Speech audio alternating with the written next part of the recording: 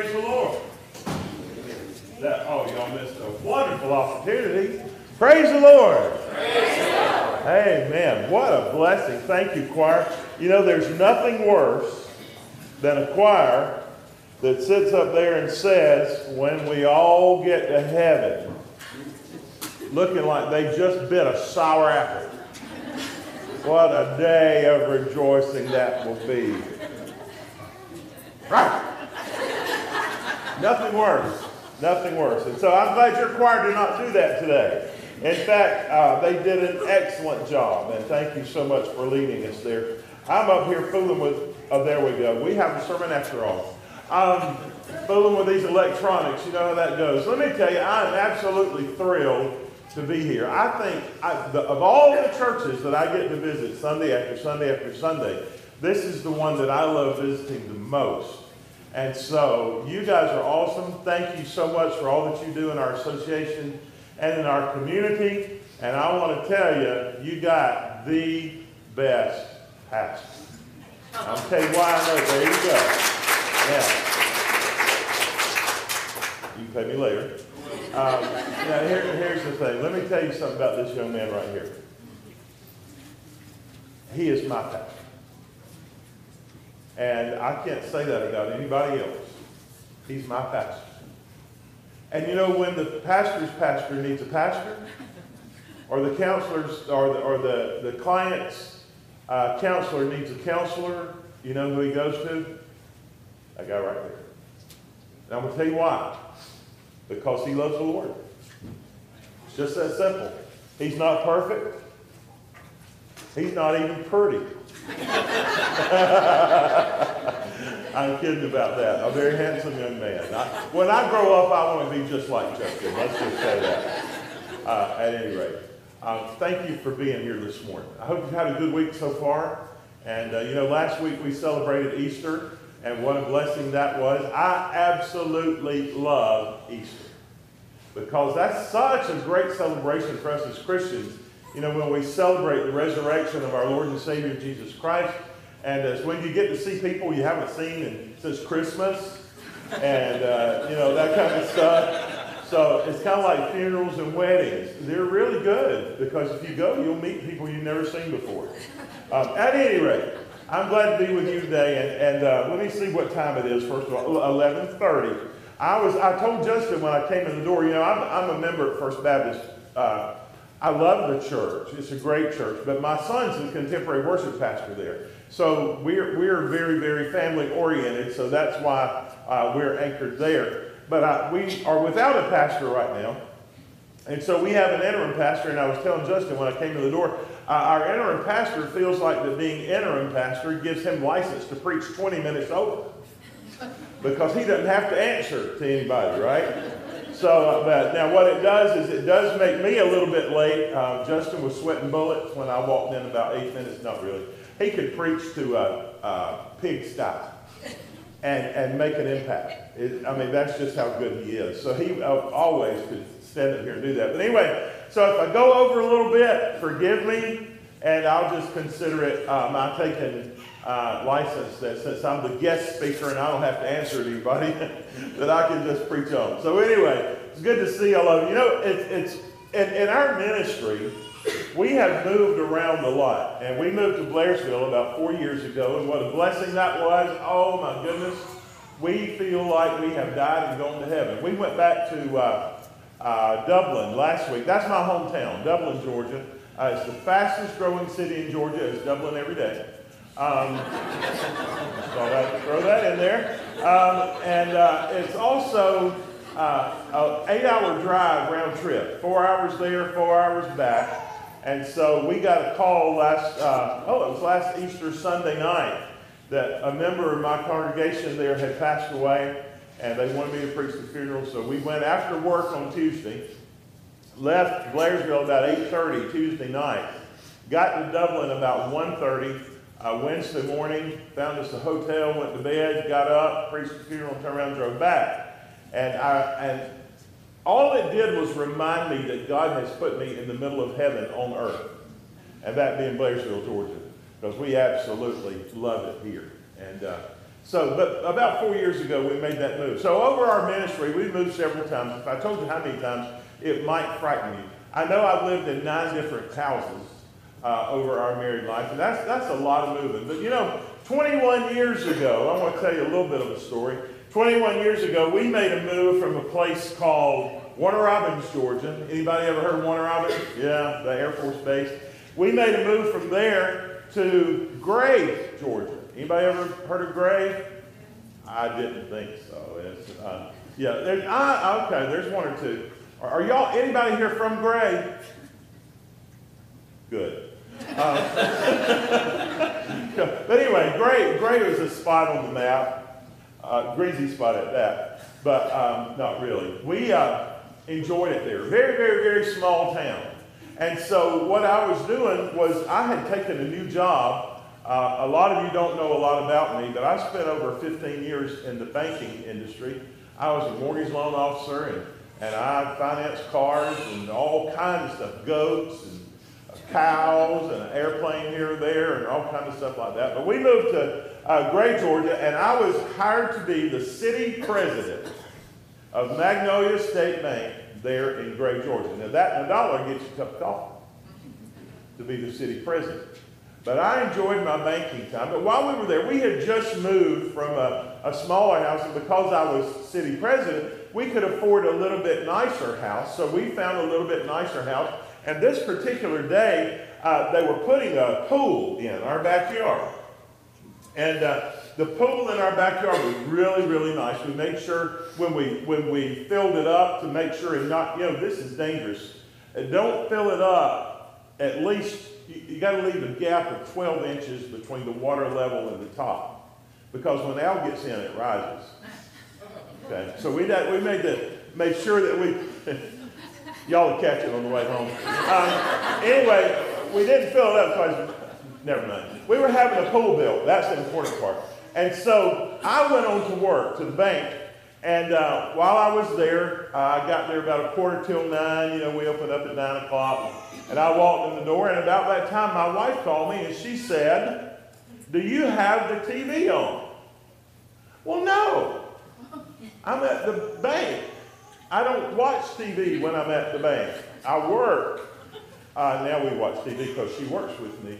But anyway, we went to work that morning. She said, "Well, you need to go back and see the TV and see what's happening." So I walked back in the kitchen, and I turned on the TV, and I saw something that, to my horror, was going on. Now, you'll know it as 9/11. That was 21 years ago. And that morning, I grabbed the TV when I realized what was going on, and I took it out in the lobby because I knew that particular day was going to be a conversation all day long about what was going on there. I saw the second plane actually hit the towers. You may have seen that as well. And how frightening that was, and how upsetting that was. And all day long, when I was not waiting on a customer in my office, I was outside in the lobby watching the TV news. And for days, when that went on, and you know as well as I do, what did you talk about on September the 11th of that year, and September 12th of that year, and September 13th of that year? And we went on and on and on for days where that was the topic of conversation. And nobody ever paid any attention to anything but that. Every customer that came in my office that day, we talked about 9/11. Every phone call that I made back to our home office, we talked about 9/11. It was just the story of the day. Well, I want to take you to Bible Times for just a minute and show you something else that made that big of an impact. Now, we know last Sunday was Easter Sunday, and of course we celebrated the resurrection of our Lord and Savior Jesus Christ, but I want to take you to a story that has just fascinated me always. And so if you will, go to Luke chapter 24. Luke chapter 24, and let's start reading at verse 13. And it says this. I'll give you a minute to get there. Luke 24:13. That very day, 2 of them were going to a village named Emmaus, about 7 miles from Jerusalem. Now, let's stop just a minute. What very day was it? It was the day that Christ rose from the dead. He rose that morning. The women went to the tomb, didn't find him. He rose from the dead. So that very day, two of them were going to a village named Emmaus, about 7 miles from Jerusalem, and they were talking with each other about all these things that had happened. While they were talking and discussing together, Jesus himself drew near and went with them. But their eyes were kept from recognizing him. And he said to them, "What is this conversation that you are holding with each other as you walk?" And they stood still, looking sad. Then one of them, named Cleopas, answered him, "Are you the only visitor to Jerusalem who does not know the things that have happened here in these days?" And he said to them, "What things?" Now, stop for just a minute. Let's just say somebody walked into New York City on 9/11 and said, "What's everybody talking about?" Can you believe that? That there would be somebody like that was not aware of what was going on? We did have people that morning walk into the bank and say, "What in the world is the TV doing out here?" Or why is everybody gathered around this TV? Why are we watching this? What's going on? Because they didn't know. But once they found out, that became the topic of conversation all day long. So it would be very unusual at, say, 3 o'clock on that afternoon of September the 11th for somebody to walk in and say, "What are y'all talking about?" But by then, it was common knowledge. Well, here was a man that walked up to these disciples, and he said, "What are you talking about?" Now, do you think Jesus didn't know? Of course he did. He's the one that walked out of the tomb. He's the one that rose from the dead. Of course he knew. But he asked them that question for a reason. Now, in looking at this particular scripture, one thing that I want you to do is see several things. Number one, I want you to take a look at their broken hearts. This is all going to be about their hearts because, I'm kind of in the heart business. The counseling that we do is Christian counseling. We do a lot of marriage and family counseling. We do a lot of premarital counseling. We do a lot of counseling for depression and grief and anxiety and stress and a little bit of everything. And I'm not up here to make a commercial or anything like that. I'm simply trying to tell you that in my work, what we do is we deal with the heart. And so many times what we deal with is the broken heart. Well, these folks had broken hearts.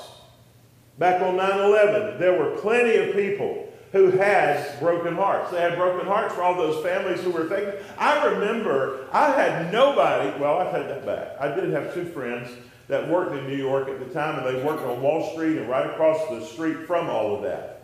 So I was concerned for their welfare. I know their parents very well.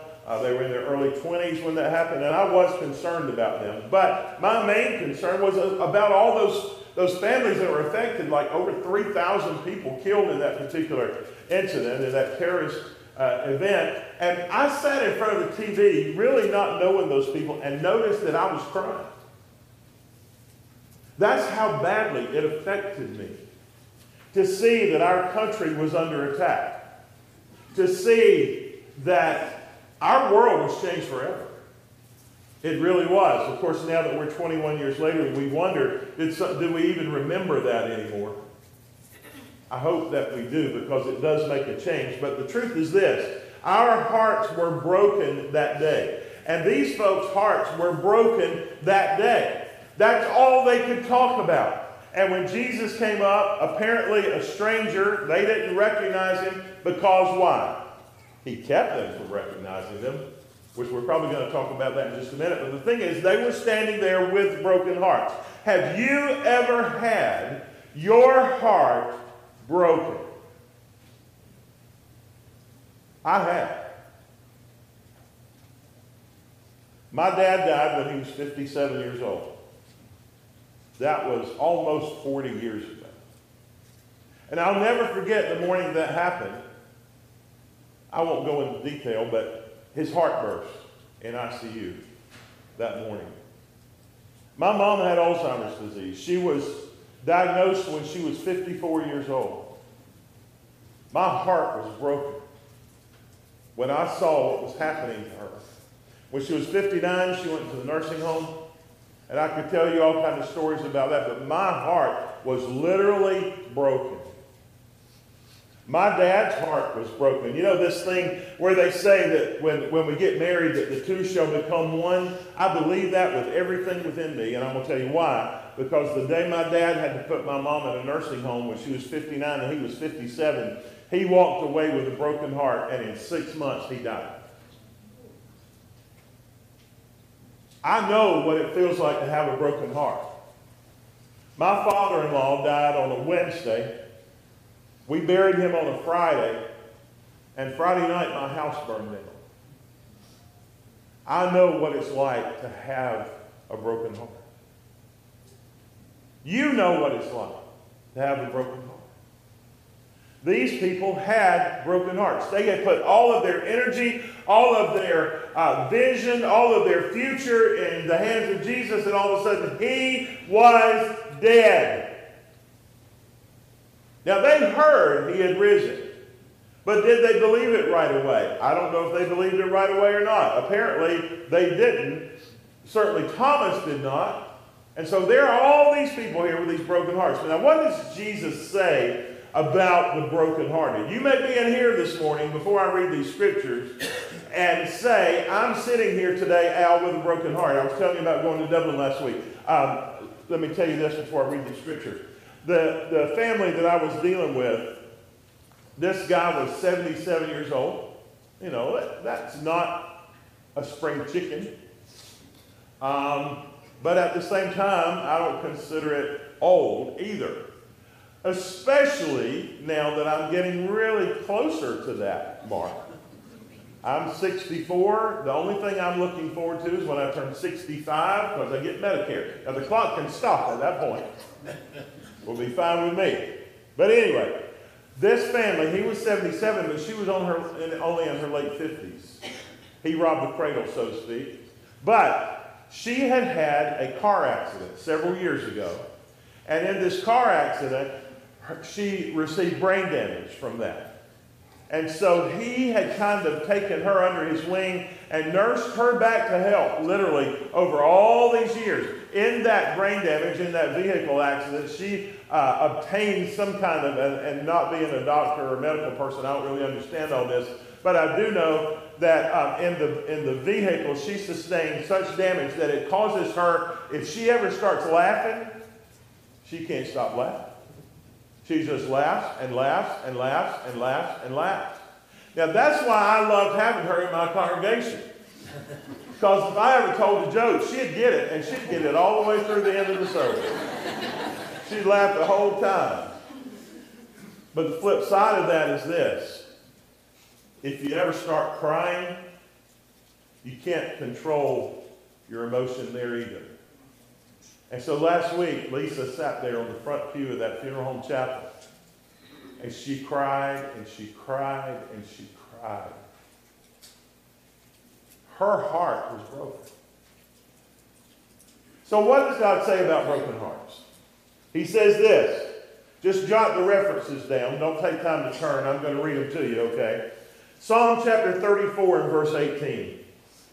Psalm 34, 18. I love this. It says, the Lord is near to the brokenhearted and saves the crushed in spirit. Psalm 147, 3. He heals the brokenhearted and binds up their wounds. Psalm 73, 26. My flesh and my heart may fail, but God is the strength of my heart and my portion forever. And here's my absolute favorite. Matthew chapter 12 and verse 20 says, a bruised reed he will not break, and a smoldering wick he will not snuff out. Now you think about that. What is a bruised reed? You know what a reed is? If you go out by some water, you'll see these things kind of growing up, and they're flimsy at best, and they kind of tend to lean a little bit sometimes, but that reed is bruised. The picture of this is that where this reed is bruised, Jesus comes along and he takes that heartache and he heals it, or he moves it out of the way, or he ministers through it, and he stands that reed right back up straight as it can be. A bruised reed he will not break. Now you and I might come along and just take where that reed is laying over and bruised and all that stuff and just snatch it out of there, throw it on a trash heap somewhere and burn it up. He doesn't do that.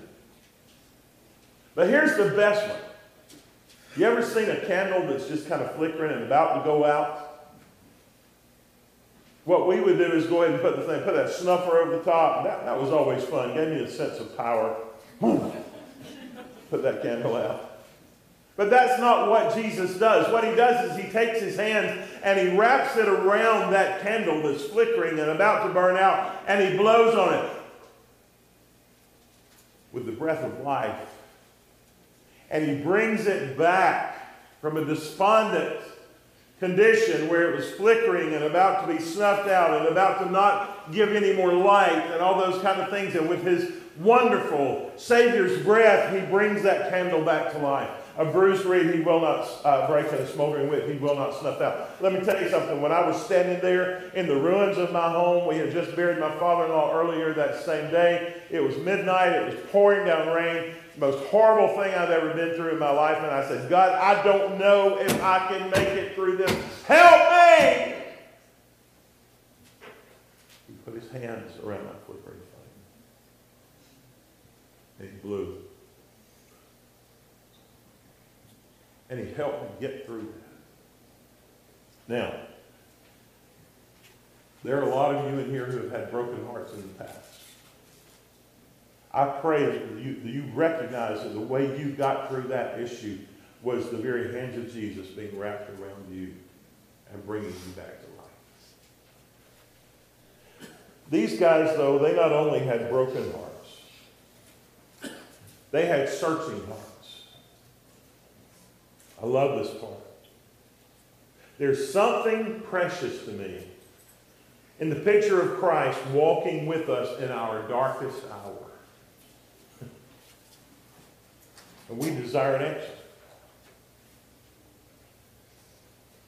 But you know what? His desire is that we have the answer. And what is the answer? The answer is himself. Listen to the scripture. Let's go back. Are you the only visitor to Jerusalem who does not know the things that have happened here in these days? And he said to them, what things? And they said to him, concerning Jesus of Nazareth, a man who was a prophet, mighty in deed and word before God and all the people, and how our chief priests and rulers delivered him up to be condemned to death and crucified him. But we had hoped that he was the one to redeem Israel. Yes, and besides all this, it is now the third day since these things happened. Moreover, some women of our company amazed us. They were at the tomb early in the morning, and when they did not find his body, they came back saying that they had even seen a vision of angels who said that he was alive. Some of those who were with us went to the tomb and found it just as the women had said. But him they did not see, and he said to them, O foolish ones and slow of heart to believe all that the prophets have spoken. How quickly do we, in the middle of our trauma, in the middle of our brokenness, in the middle of what God wants to do in our lives, how many of us forget or don't recognize Jesus? Now, these particular disciples were kept from seeing Jesus on purpose. The scripture says that Jesus kept them from recognizing him. Now, I wonder what would have happened if Jesus had strolled on the streets of New York on November or September the 11th of whenever that was, 2001. September the 11th, 2001. Jesus had walked in. Would anybody have recognized him as Jesus? I kind of doubt it. I really doubt it. You know, we forget these things. And all this, back in the day, you know, we had bumper stickers and we had window stickers and we had all these things all around us. We will never forget. But guess what? We've forgotten. Maybe we need to pray down another tragedy on our country.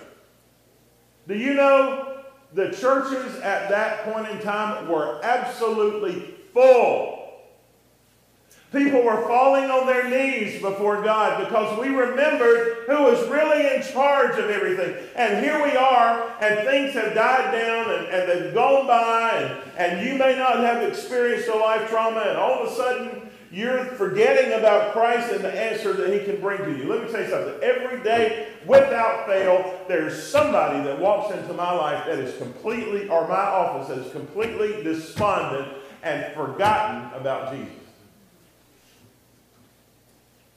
Some of the hearts, some of the situations that I see would break your heart. Why in the world would a 14-year-old need to attempt suicide?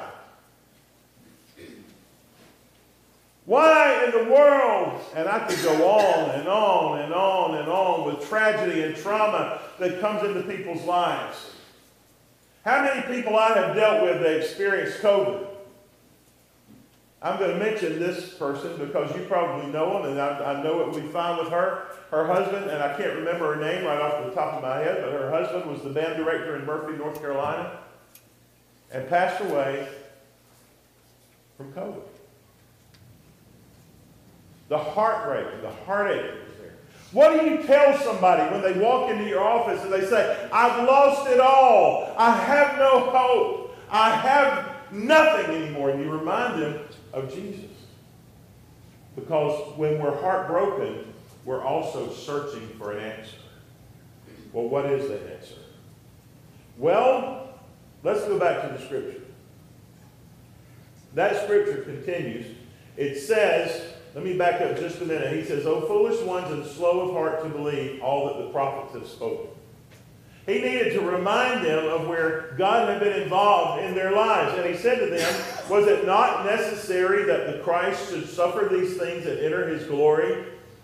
And beginning with Moses and all the prophets, he interpreted to them in all the scriptures the things concerning himself. So they drew near to the village to which they were going. He acted as if he were going farther, but they urged him strongly, saying, stay with us, for it is toward evening, and the day is now far spent. So he went in to stay with them. When he was at the table with them, he took the bread and blessed and broke it and gave it to them.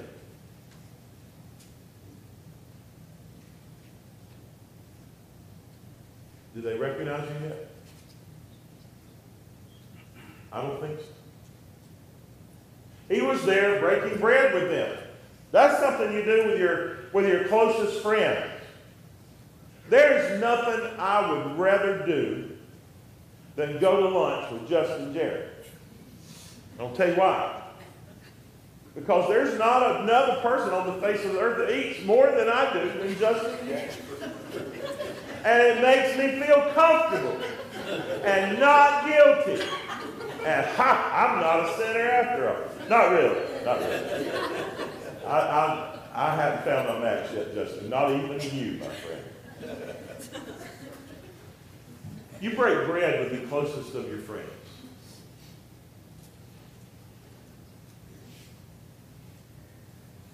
Jesus went all the way back, it says, to Moses. Do you know how many hundreds of years that covered? I love to find somebody that likes history, but I'll be honest with you, I can't take but about 15 minutes of it. Somebody tells me all these old stories, and it goes on and on and on. Praise God. At any rate, he went all the way back to Moses, and he told him all of the wonderful things that God had brought to his chosen people, Israel. And then I want to show you this scripture too. Go ahead and turn over there. It's Hebrews chapter 1, verse 3. And I believe this applied in that particular situation, in that particular story of them not recognizing Jesus. They knew that there was something different about this man, even though they had not recognized him yet. Hebrews chapter 1, verse 3 says this. He, meaning Jesus, is the radiance of the glory of God and the exact imprint of his nature. And he upholds the universe by the word of his power. after making purification for sins, he sat down at the right hand of the Majesty on high. So here walks in this guy. He wants to interject himself into the conversation. And he does. And he says, what's going on? And they tell him. And then he starts going back to Moses and telling them. And somewhere in that transaction, they picked up on the fact that there was something different about this man.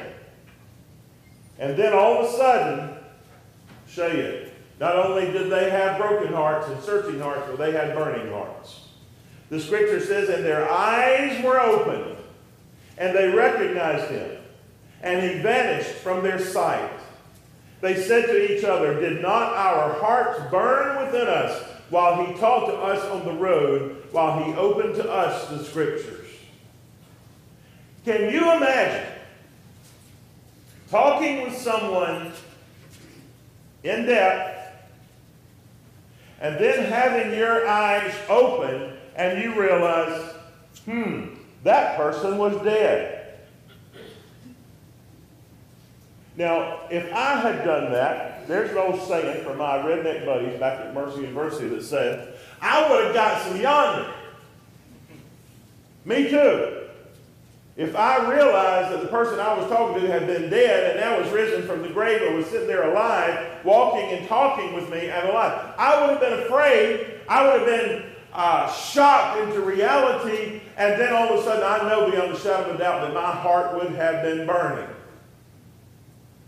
Have you ever been in a service, a worship service, when your heart just starts burning? And I'm not talking about from all that pizza and spaghetti good. I'm talking about the very person of Jesus moving in your heart and in your life. There have been a few times like that for me. I'll be honest with you. I was sitting down here during your worship.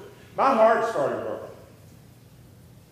Praise God that we can lift our voices and we can play a piano so beautifully. I love your piano playing. God bless you. Thank you for sharing that gift. And your voices. I had no clue that James could sing. I was as shocked as Cleopas was. What a beautiful time. My heart was burning within me. I went to something called D Now the other day. I sat there on Friday night and watched those kids worship. And my heart was burning within me. Last Easter, I was in both services at First Baptist. I get there at 8 o'clock every Sunday morning without fail and go to my church first, and then after they finish, assuming they finish on time and I can get to the next church on time, then I go to one of our associational churches and worship with them. But last week I was at First Baptist because my entire family was there, all 3 of my children, all 3 of their spouses, all 5 of my grandchildren.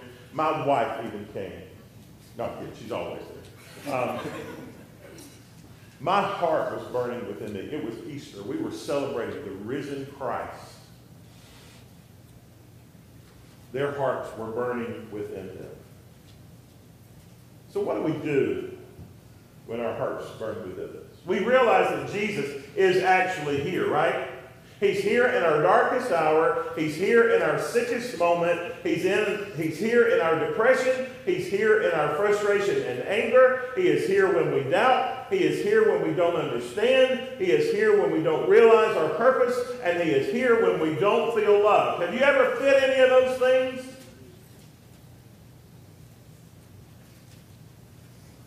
I heard a man this morning. He was preaching back at First Baptist, and he made this statement.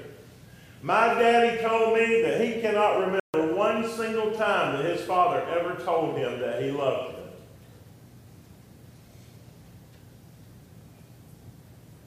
And I said, well, you know, I can't tell you a time that my dad ever told me that he loved me.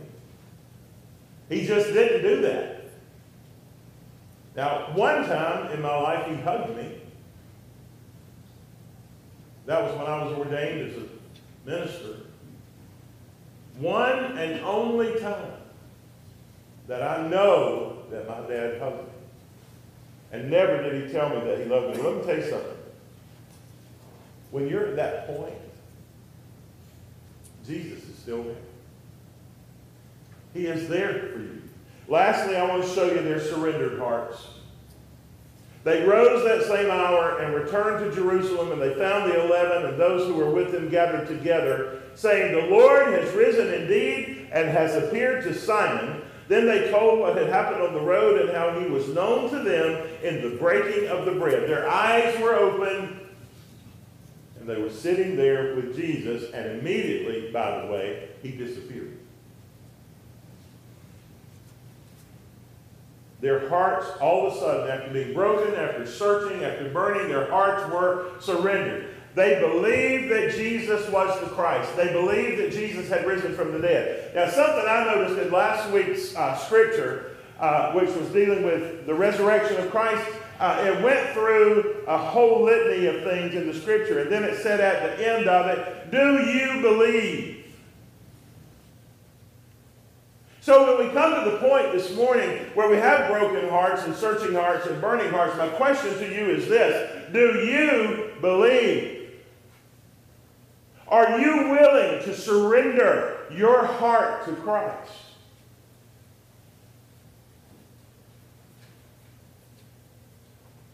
When you have a true encounter with Jesus,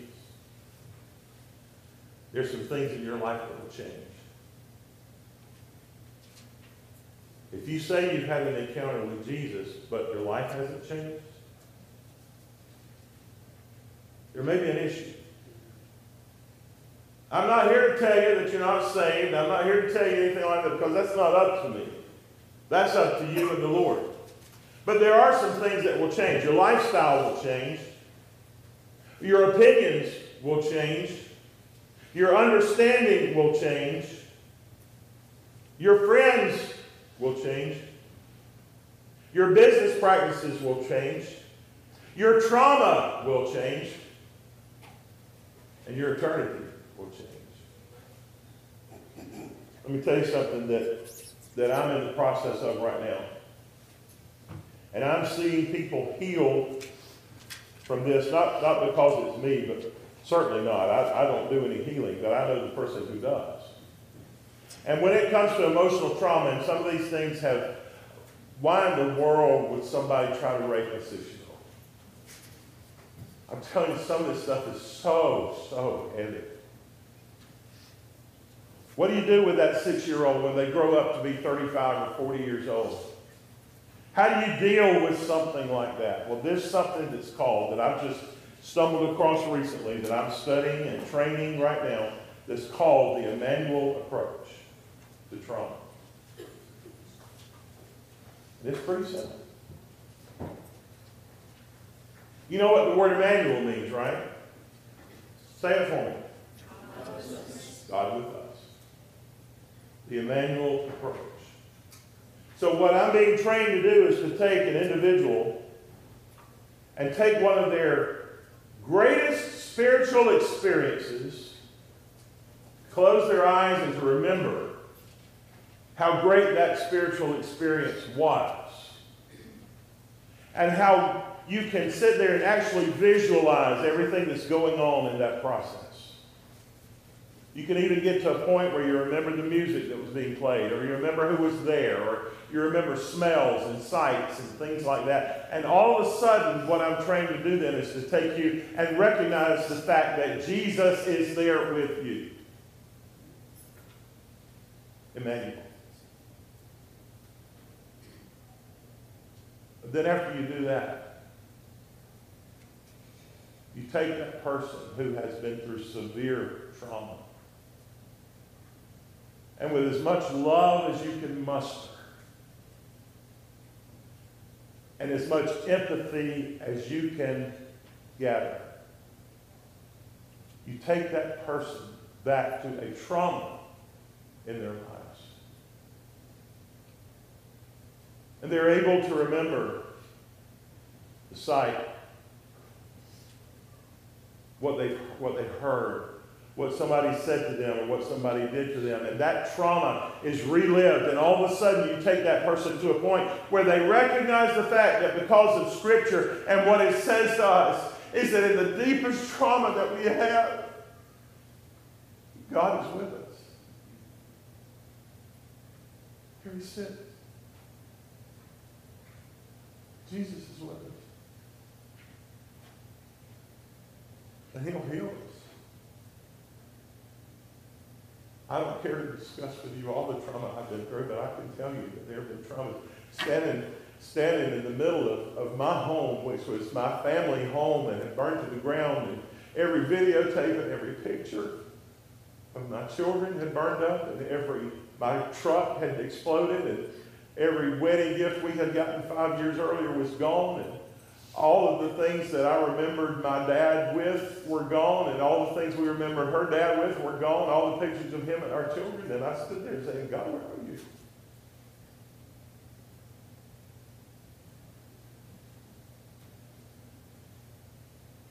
And I knew that He was there. Now, I'll tell you how I knew. It wasn't because I had learned all about the manual approach. It's because when we drove up to our house that morning and we saw our house on fire and smoke billowing into the clouds, and the fire department, they're pumping water out of the pond to put it out because it's out in the middle of the country. I knew God was with me because when we drove up, there were 300 of our congregation sat out there waiting.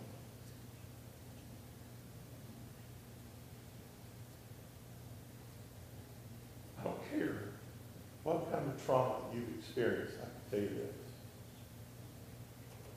God is with you. I hope you've experienced that. I hope you can walk out of here today and say, Jesus Christ is my Lord and Savior, and there is no shadow of any doubt.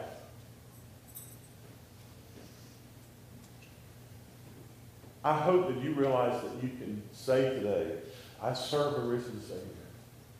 He's in the world today. I know that He's living. I don't care what men may say.